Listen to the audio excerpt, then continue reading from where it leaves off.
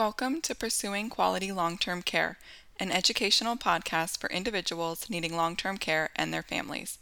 Pursuing Quality Long-Term Care is a program of the Avoiding Drugs as Chemical Restraints Consumer Education Campaign, a partnership of the National Consumer Voice for Quality Long-Term Care and AARP Foundation. In this discussion with Sam Brooks and Lori Smetanka, we'll talk about the results of an informal survey Consumer Voice conducted with family members on the impact of the nursing home lockdowns on residents, and Consumer Voice's call to safely reopen facilities so that families can provide necessary care and support to residents. In this episode, we will also hear from Annette Keener about her experience with her husband Daniel. Annette is a family member directly impacted. Hello, and welcome to today's edition of Pursuing Quality Long-Term Care, a podcast where we talk about issues of importance to residents and consumers receiving long-term care and services, and talk about those issues and some of the ways to get quality long-term care. I'm Lori Smetanka, the Executive Director of the National Consumer Voice for Quality Long-Term Care. And today we are going to be talking about the devastating effects of lockdowns on residents of long-term care facilities during COVID-19. So just about a year ago, on March 13th, 2020, the Centers for Medicare and Medicaid Services issued a lockdown order that banned everyone except essential personnel from entering nursing homes. That was as a result of COVID spreading very rapidly through nursing homes and long-term care facilities. And during that time, it meant that no family members were able to enter, no other visitors, even state surveyors who check for the quality of long-term care and long-term care ombudsmen who advocate for residents. They also were prevented from entering nursing homes for the most part during that time frame. So during that time, we at the Consumer Voice, we were very worried about what was happening within the long-term care facilities. We had been hearing stories from residents, from family members, from staff themselves, and even from ombudsmen about conditions in the nursing homes, short staff, which is normally a problem from our perspective in long-term care facilities. They don't usually have enough staff. And we were hearing exacerbated concerns about the short staffing that was occurring during COVID. So we were really worried about what was happening with residents. Many of them not only were isolated from family members, but they were having to stay in their rooms, not able to go out to the dining room, for example, for congregate meals or for activities. People were having to go in and help them with eating if they needed assistance. And with the short staffing, the lack of support that was being given from family members, again, we were really worried about what was happening. So in 2020, in September of 2020, there was a new set of guidance that was issued as some of the COVID infections were decreasing at that time, which permitted some very limited visits to nursing homes residents across the country. And at that point, it had been about 6 months since most family members had seen their loved ones in person, while there were some attempts to assist people to do video conferencing or phone calls. That didn't work for everyone. And so not all family members were able to stay connected or even talk to or see their loved ones during the previous 6 months. So when the visitations restrictions relaxed just very slightly, we started asking for information about what loved ones were seeing when they went back into nursing homes. When they saw their loved ones for the first time, what was their condition? What was their abilities? What did they see when they went back in? And so today, Sam Brooks, who is program manager with us here at the Consumer Voice and who led a project where we actually put out a survey to family members asking what they had been seeing in long-term care facilities. We're going to talk about the survey and the findings and then end with some recommendations on what we think should be happening to reunite residents and family members and get good care for nursing home residents. So hi, Sam, welcome. Hi, Lori. Thanks for having me. Glad you're here today. This was a really important project and a really important set of information that we were trying to gather during that time last fall, because we were really concerned based on what we had been hearing from family members. So could you kind of set up a little bit about what some of the things were that we had been hearing and then talk about the survey? Sure. Um, right from the get-go, I mean, we were quite concerned, as you said, because of the pre-existing short staffing issues. And as we speak with a lot of families and residents, but right away we started to hear from family members who were quite concerned about their loved ones. They had limited abilities to communicate with them. For instance, they would use electronic communication, say an iPad.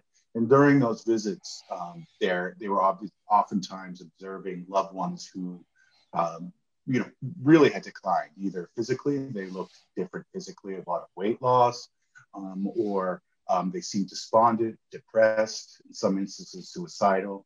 And we were also hearing lots of stories about people being harmed, people ending up in hospitals with bed sores and pressure ulcers, excuse me, and falls. And so we really expected that there was a lot of bad things going on, unfortunately. So we really wanted, once we saw families slowly, as you said, begin to meet with their loved ones, we wanted to see what they were finding. And unfortunately, as you said, it really confirmed that our survey really confirmed our worst suspicions that residents were struggling significantly in a variety of ways and continue to today.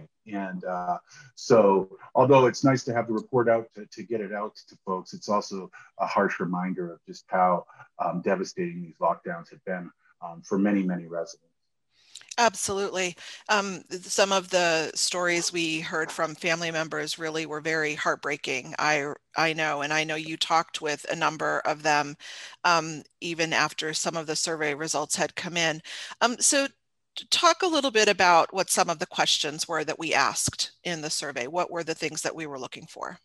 Sure. Well, I mean, we obviously wanted to gauge the most obvious things, such as physical appearance, physical decline, the demeanor of the residents, say, for instance, their mental status, which kind of we asked about whether, if folks were experiencing cognitive decline, problems with memory, or just seeming disoriented, and also, unfortunately, real depression of being isolated. And so we asked questions such as, did you notice regarding physical issues, did you notice a physical decline or an improvement? Because we wanted to gauge that as well. Right, that's right. In your loved one. And did you notice, so we asked about appearance, and we also asked about functionality for for physical abilities. And then we asked about, again, mental demeanor and how residents appeared. And then we also asked questions. We had been hearing a lot of stories about lost possessions, having to replace eyeglasses several times, sometimes having to replace hearing aids 3 or 4 times, right. Or wedding rings. And so we wanted to see what folks, if they were noticing that when they met with their loved ones. And we also wanted to gauge just what was going on in the facility. Did you notice, did it seem like there was enough staff, or were staff wearing PPE? So those are really the questions we asked, and that people were responding to. Right. And PPE, for our listeners who don't know what that is the Sure. protective the protective gear that people can use to help, like the gowns and the masks, that gloves that they can use to help protect themselves from the virus and from the spread of infection. So, right, because the stories were telling us that significant weight loss, limited staff availability, families that weren't there to be able to help, were truly having an impact. And we wanted to know, since there were no outside eyes, I guess, in terms of what was happening in these facilities, we wanted to know exactly what was going on. So interesting questions, certainly, that were being asked. So can you talk a little bit about some of the findings so that we started to get when the results from the surveys, the family members started responding to the survey? Sure. We can start with some of the physical responses about physical, how their residents seem physically. And Mhm. overwhelmingly, unfortunately, the responses were that there had been significant decline. I mean, 85% of families who responded noticed a decline in physical abilities, and that could. And we also asked for them to describe it, and that could be, my mom or my father could get up and out of bed prior to the pandemic, and now they're confined to a wheelchair, or they need assistance even getting out of bed. Mhm. And 87% noticed a decline in physical appearance. And this was often weight loss, significant weight loss. We're talking about 30, 40, 50 pounds of weight loss in just a 4 or 5 month period. Which is tremendous. I mean, it's a Yeah, tremendous weight loss in a short period of time. Mhm. yeah, it's devastating. I mean, that can have, just, fatal consequences. And, somewhat combined with that, we had, was hygiene. How did they appear? Did they appear like they've been taken care of? And depressingly, overwhelming response was no. My mom or my father, it looked like their hair hadn't been washed in months. They had long nails. They weren't wearing their own clothes. They were wearing someone else's clothes.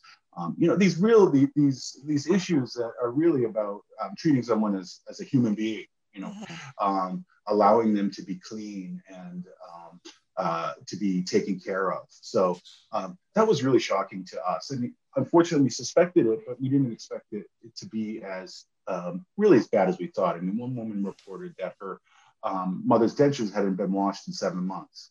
Right. Teeth had turned brown. And that's just really horrific kind of care. Right. Obviously, probably abuse in many ways. So Mhm. um, those were really what we saw when we talked about physical decline. When it came to mental issues, again, the numbers were even higher. 9 out of 10 respondents said they saw a significant decline in their loved one's demeanor, and that ranged from anything to loved ones saying, why am I in this prison? Why have you left me here? I don't want to go on. I want to die."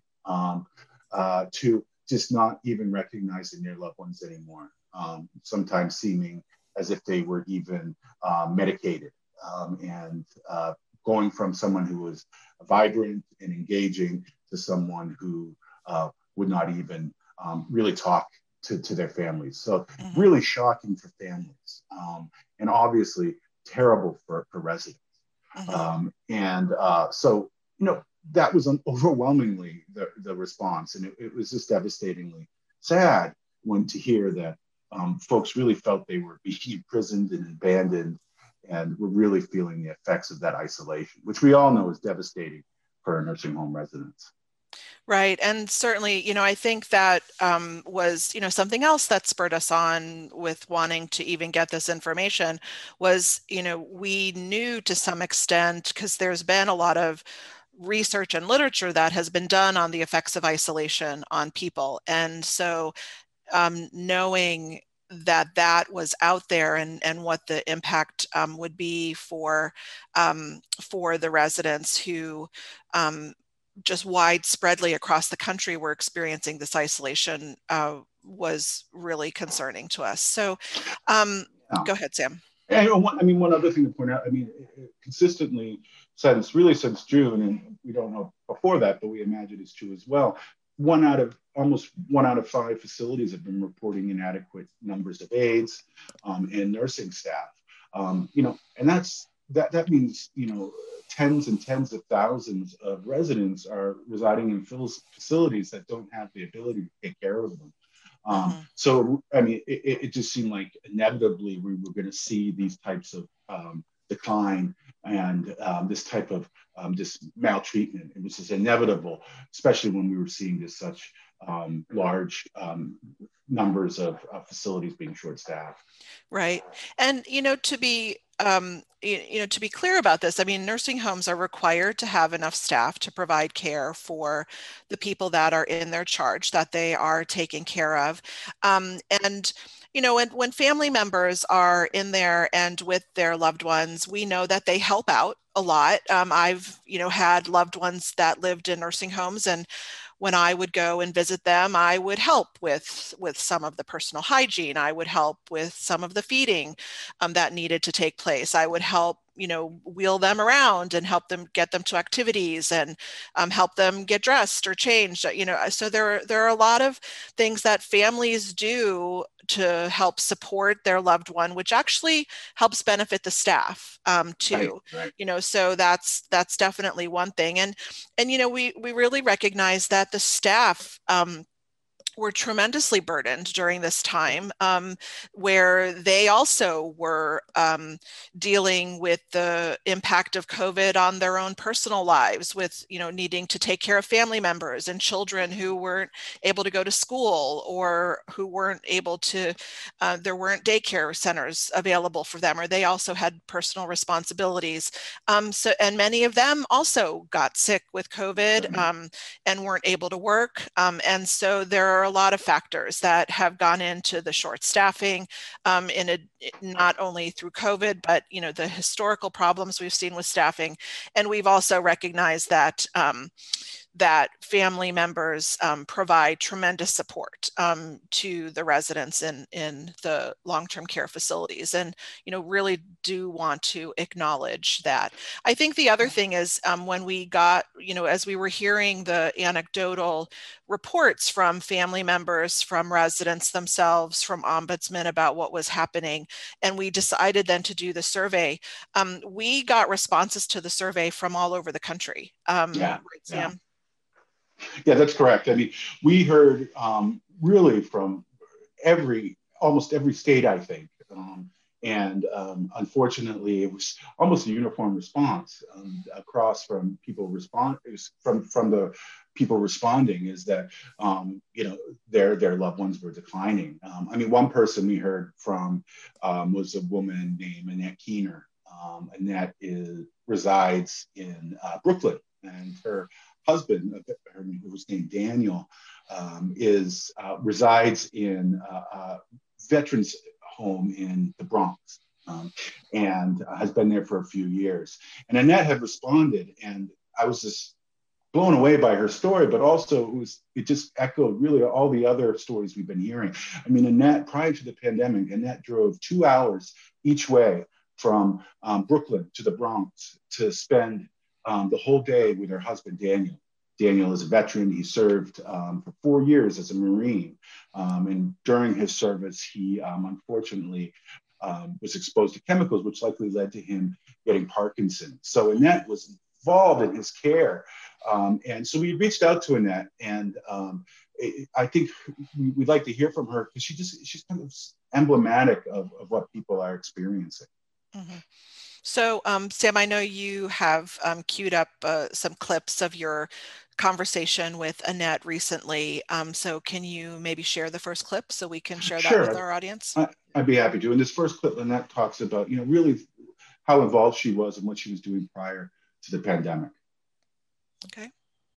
Prior to the pandemic, other than the 2 days a week that I babysit for 2 of our grandsons, I was with him for 5 days a week, from right after breakfast until after dinner. I was I was hands-on part of his care every day. And I think that's pretty emblematic, as you said, about so many family members, is they are, despite the fact that we know that many residents do not get daily visitors, there are many that do. And so Annette is emblematic of many family members who have spent a lot of time in the facilities with their loved ones.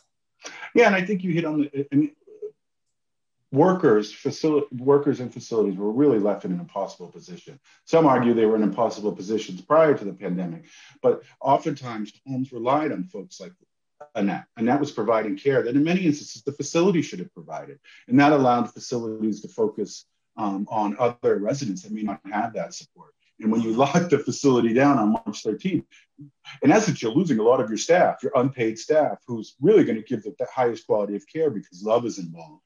And, Annette we'll hear more from her, but she's just seen a precipitous decline in her husband really since since facilities have been locked down, which is foreseeable and troubling.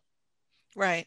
So let's go through some of the, because we're going to hear more from Annette from your conversation with her as we talk. And so we've mentioned several of the things that we've heard from the family members and what their findings were along the way.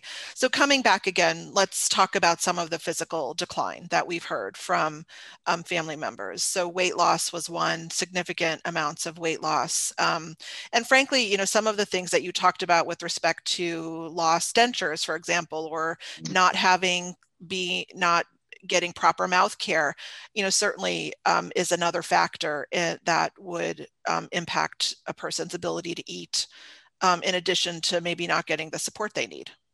Sure. I mean, in addition to the you know, the loss of weight and the pressure sores, you're seeing instances of, you know, skin being degraded, and back pain and loss of ability to use hands, even to operate a remote to watch TV.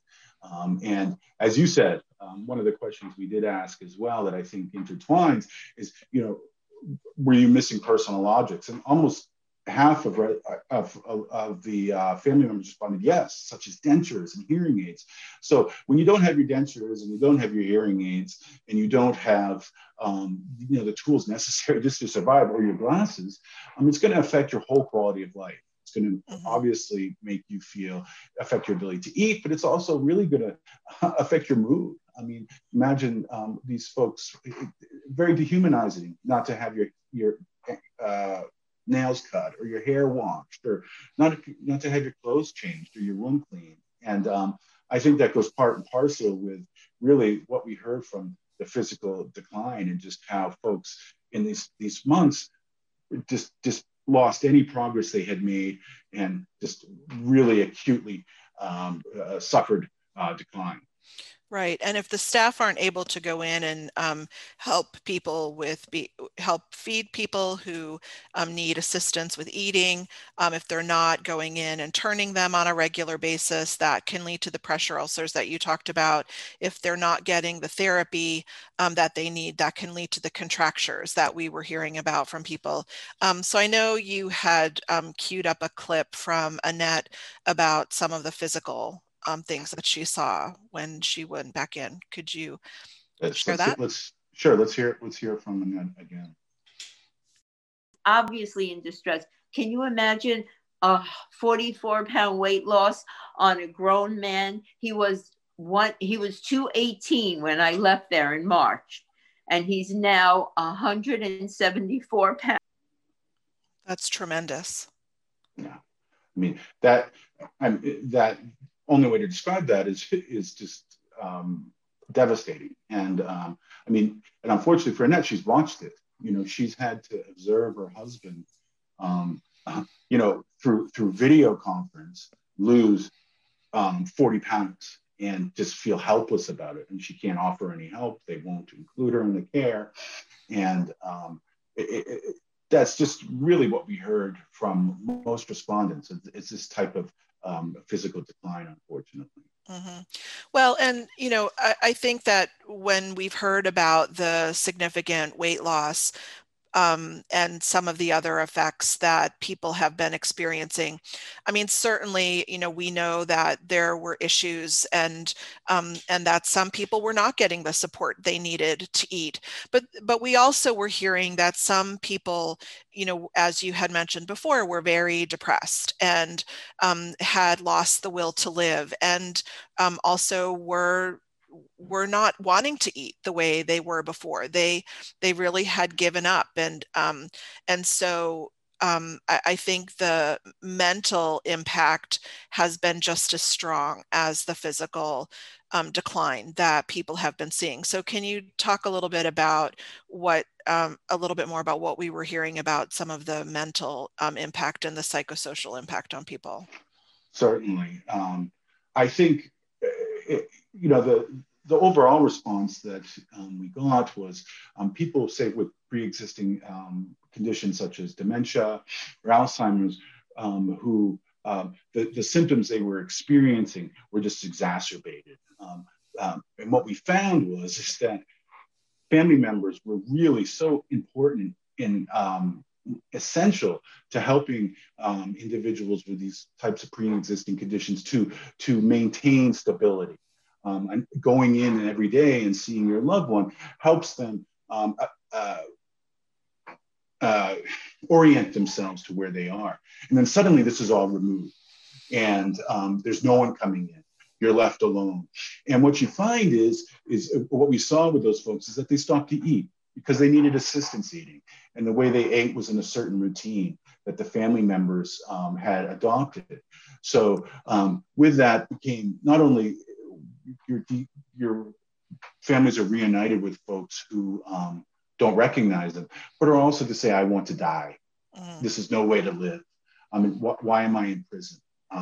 And that just really shows how devastating this isolation has been, and how confusing and really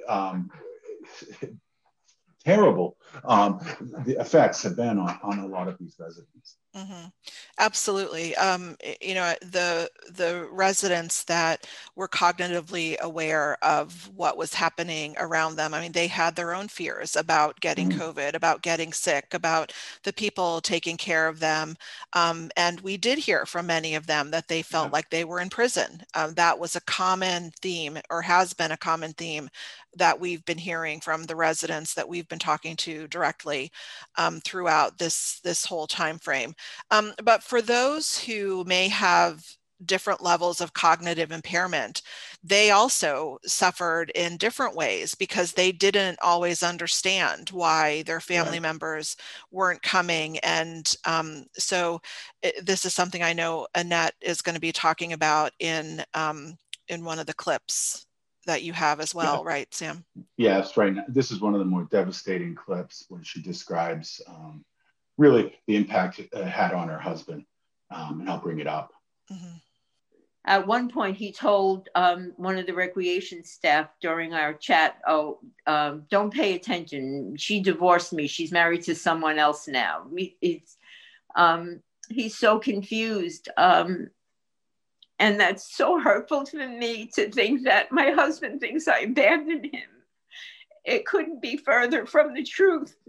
You know, my husband is one of 5 siblings, and at the end, his mother was in a nursing home, and he went to see her every single week at all the years she was in. This is not a man that anybody would just abandon. He never abandoned anyone in his family, and I could never abandon him.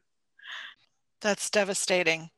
I mean, not only you can hear the pain in her voice, but you can imagine the pain that her husband has been feeling, not understanding why she wasn't there for him. Right. And that's his reality. His reality is that he's been locked in a room for months without really anyone telling him, and has not seen his wife, who he was married to for 45 years. I mean, one thing Annette kept saying is that this is not how we imagined our lives would be. You know, this is not how they imagined their retirement would be. And trying to place yourself in that position, it's hard. But when you see Annette's face, I mean, imagine not being able to care for your loved one or your son or your mother, and thinking, knowing that they think you've abandoned them. And just the effect emotionally on both parties is just really incomprehensible and hard to even describe. Yeah, absolutely. Very difficult. And, you know, because of the isolation, all residents, both those that have their cognitions and those who have some cognitive impairments, we saw across the board people withdrawing into themselves, becoming more withdrawn, more secluded, giving up the will to live, because they were so isolated and needed the supports of their family members. Yeah, I mean, imagine how you would do if you were in a room, locked in a room by yourself, your hearing aids are lost, your eyeglasses are lost. So you can't see, you can't hear. You can't distract yourself with television. You just sit there all day. I mean, you could see why they would call it prison. And you could see why these negative physical, how it's going to be a holistic just decline. Why would you continue to function if you can't even leave your room, if you can't be with your loved ones? So it's been hidden from us. I mean, we know about it because we do this every day and family members know about it, but it's been hidden from the public. These folks have been locked away and suffering. And it's only now that we're hearing that they're being reunited that we're really hearing just how awful and as I kept saying over and over again, devastating this whole lockdown has been.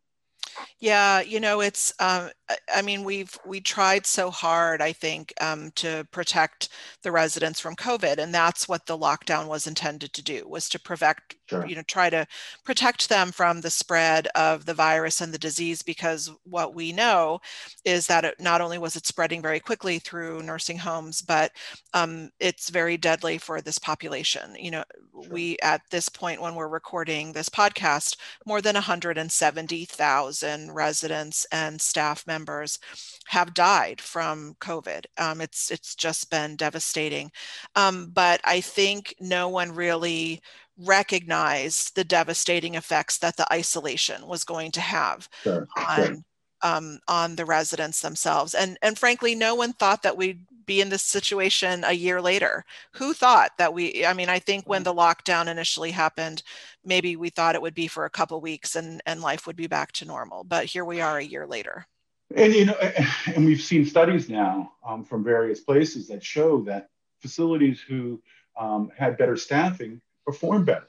Right. And that's directly connected to the visitation ban as well. That's right. If we had safely allowed families to come in and supplement that care, you would only think that some of these outcomes would have been better, because when facilities are short-staffed, you just can't provide proper care. So it's all tied together. And of course, we wanted that ban initially. But as time went on, the question is, which has been more, which is going to be more harmful now after a year of this? Right. Absolutely. One of the medical directors that we've talked to recently had told me in a conversation that he's had more of his patients die from isolation and the effects of that than from COVID directly, which I think just again shows how devastating it can be. And I know a study that a news report that we had recently seen, and this was when last year in the summer, September sometime, showed there were in excess of 40,000+ deaths. 40,000, yeah. Right. And that was in November. And one thing I have done, and I showed to you, is looking at the data from the CMS and CDC and plotting the death rates from COVID and not from COVID. And they both rise together. So what that means is when people are dying in a large amount from COVID, they're also dying from other reasons as well. Right. And what that kind of tells you is that once COVID is in a facility and you don't have enough staff, it's chaos. And not only is it killing residents from COVID, it's also killing residents from neglect. So you see them track each other. And I mean, if that doesn't call for a change and doesn't really highlight how horrible the lockdowns have been on residents and families, I'm not sure what else. Yeah. So let's hear another clip from Annette of what she's been seeing, the impact and what the effect has been for not being able to see her husband. Sure. I mean, one thing that Annette talked about and I had asked her about was how, communicating with him, because the idea that, okay, well, we have, it's the 21st century, we have electronic communication, that should be enough. But Annette here in this clip really describes how that didn't work for her and it didn't work for her husband. Have they been offering you opportunities for electronic visitation? Say, for instance, like iPads or FaceTime? Yes, they do, but he doesn't respond. He just stares up at the ceiling and he'll talk to who's ever standing next to him and say, oh, that's a movie of my wife, or he doesn't understand that it's live. Does he need assistance in operating those? He can't operate it. Okay. Someone has so to. There's always, he doesn't so there's have always an someone iPad. there. Yeah, so there's always someone there listening to you. Always. When you're even in the visits, there's always someone there. My husband and I haven't had 5 minutes to have a private conversation in 11 months. Yeah, I mean, that's, that's so hard to, when you're trying to, have that conversation, the way we are right now. I mean, we're in different locations and have this conversation, but, and it worked for many residents. I mean, let's acknowledge the fact that it did work for many residents, having the televisitation where they were talking over using tablets, using electronic means, but for many, many people, particularly residents with dementia, it has not worked. And it frankly is no substitute for in-person visits for those who need them. Right. How can she, I mean, what really struck me about that was at the end that she hasn't had 5 minutes alone with him. How can they be genuine with each other? How can she ask him how they're treating him with someone there, fearing that there could be repercussions for that? I mean, prior to the pandemic, the best advocates were family members. They're going in every day and they're seeing how folks are and they're saying, hey, you can't treat my loved one this way. But now there's not that opportunity for intimacy, for privacy. And it really, the moments you do have are degraded and they're superficial. And as Annette said, confusing. What we often heard was, I mean, we heard devastating stories about staff using their phone to call loved ones and say, your husband's dying. Do you want to say something to him? And using their own phone, right? And sometimes it would be a false alarm. And they have to go through it over and over again. And, I mean, I don't think people understand how awful that is and how common it was. Certainly to help some folks, but it didn't work for a lot of people. And if the largest population of folks it's not going to work for are people with cognitive problems. And where are you going to find those folks? Nursing homes. So that's right. Absolutely. Let's hear another clip from Annette, where she talked about, again, the effect for her and her husband on not being able to be there. Sure. And we all try to support each other, but I'm watching my husband die a little bit every day. And he doesn't even know that. And if something happens to him, I'll never be able to recover from the fact that he thinks I've abandoned him. And I feel like he's slipping away a little bit at a time every day. And can you imagine not even knowing that anybody cares about you? And you're just sitting there and they don't know why he's losing weight? Come on, really, people. And again, these are, the story of Annette that we're highlighting today is really reflective of so many of the stories that we've heard from family members across the country about the impact that this has had on their loved ones. And the thing about it is, certainly we're a year into this pandemic, and I think we would argue that it's time to reopen safely.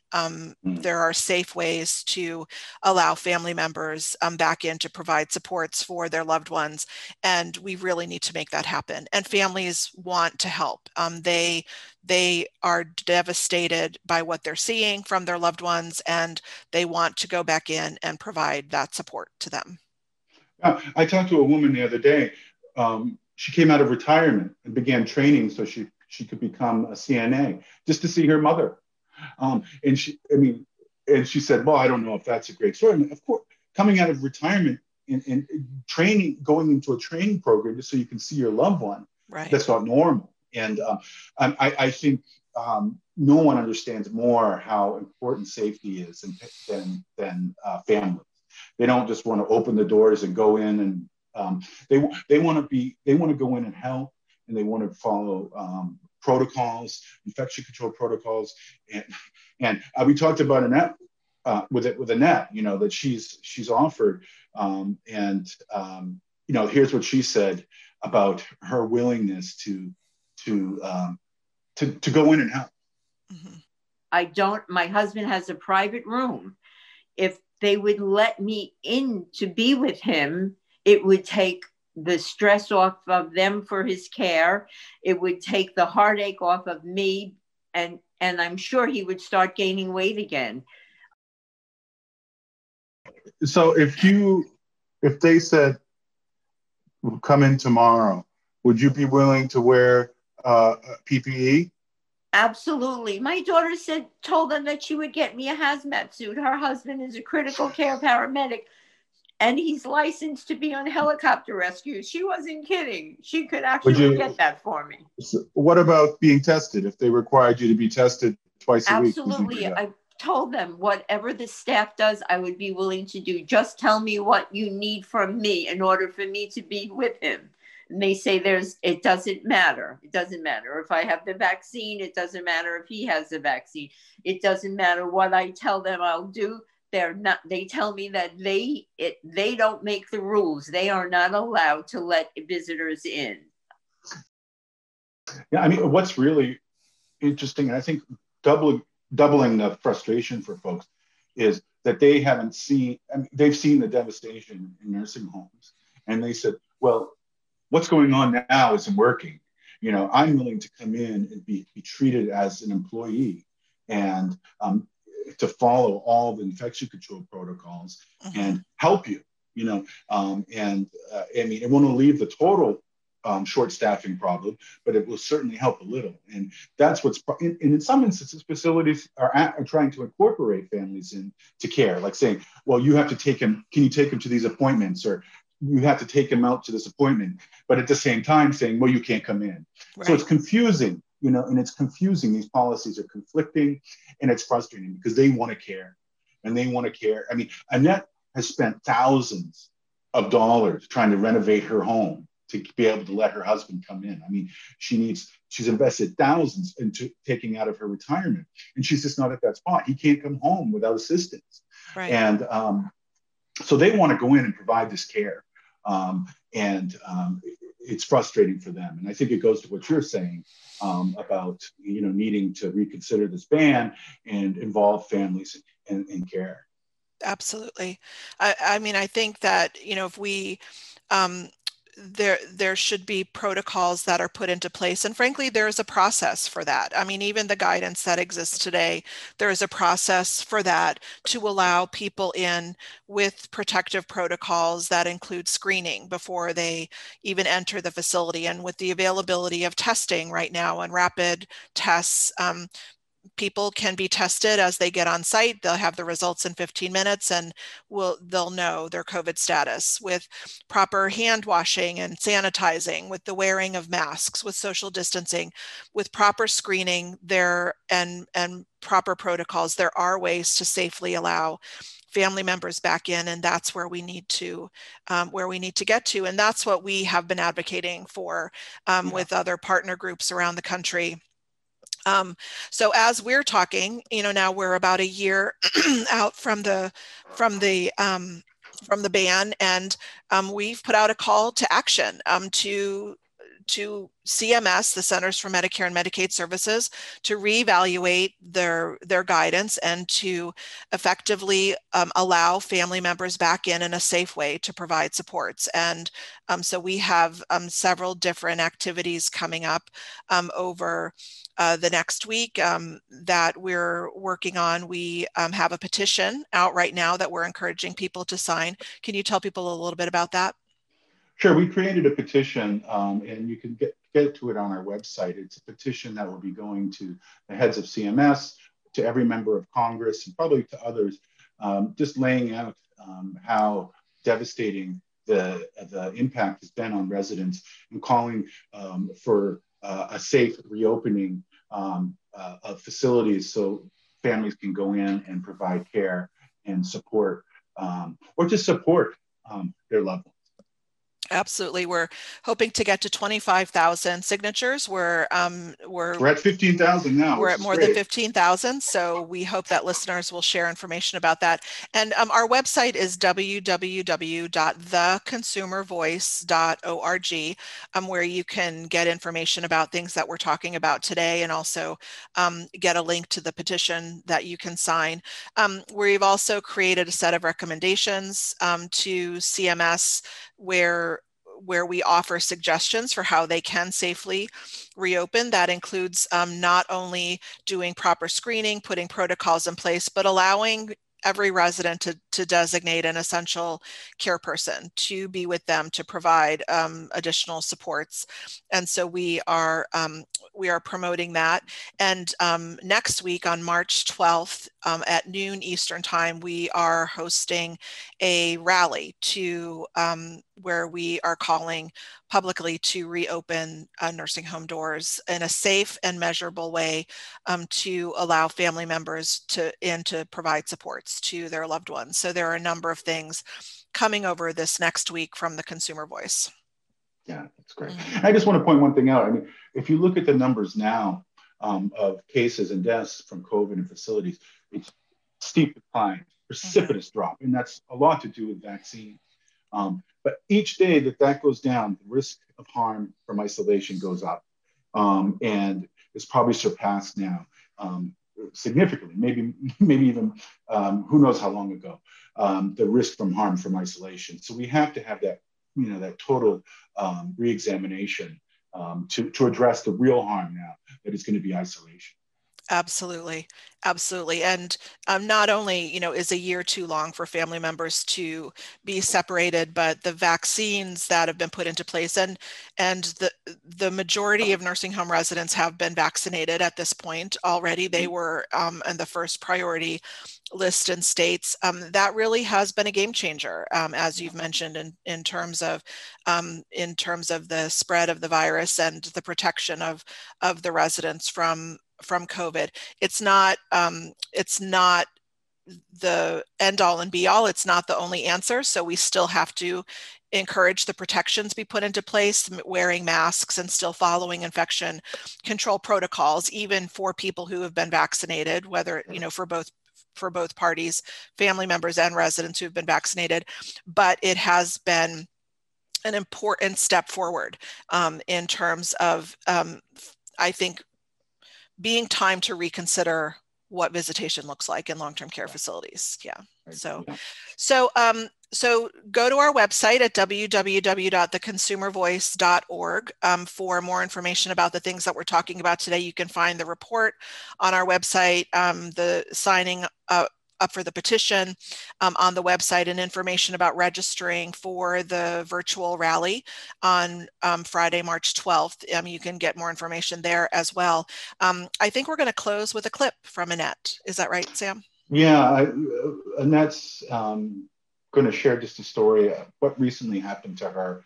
And I think really summarizes, and as I said earlier, encapsulates really what's going on for family members. And I think letting her have the last word is also letting families have the last word and residents have the last word, and really where we are in this issue.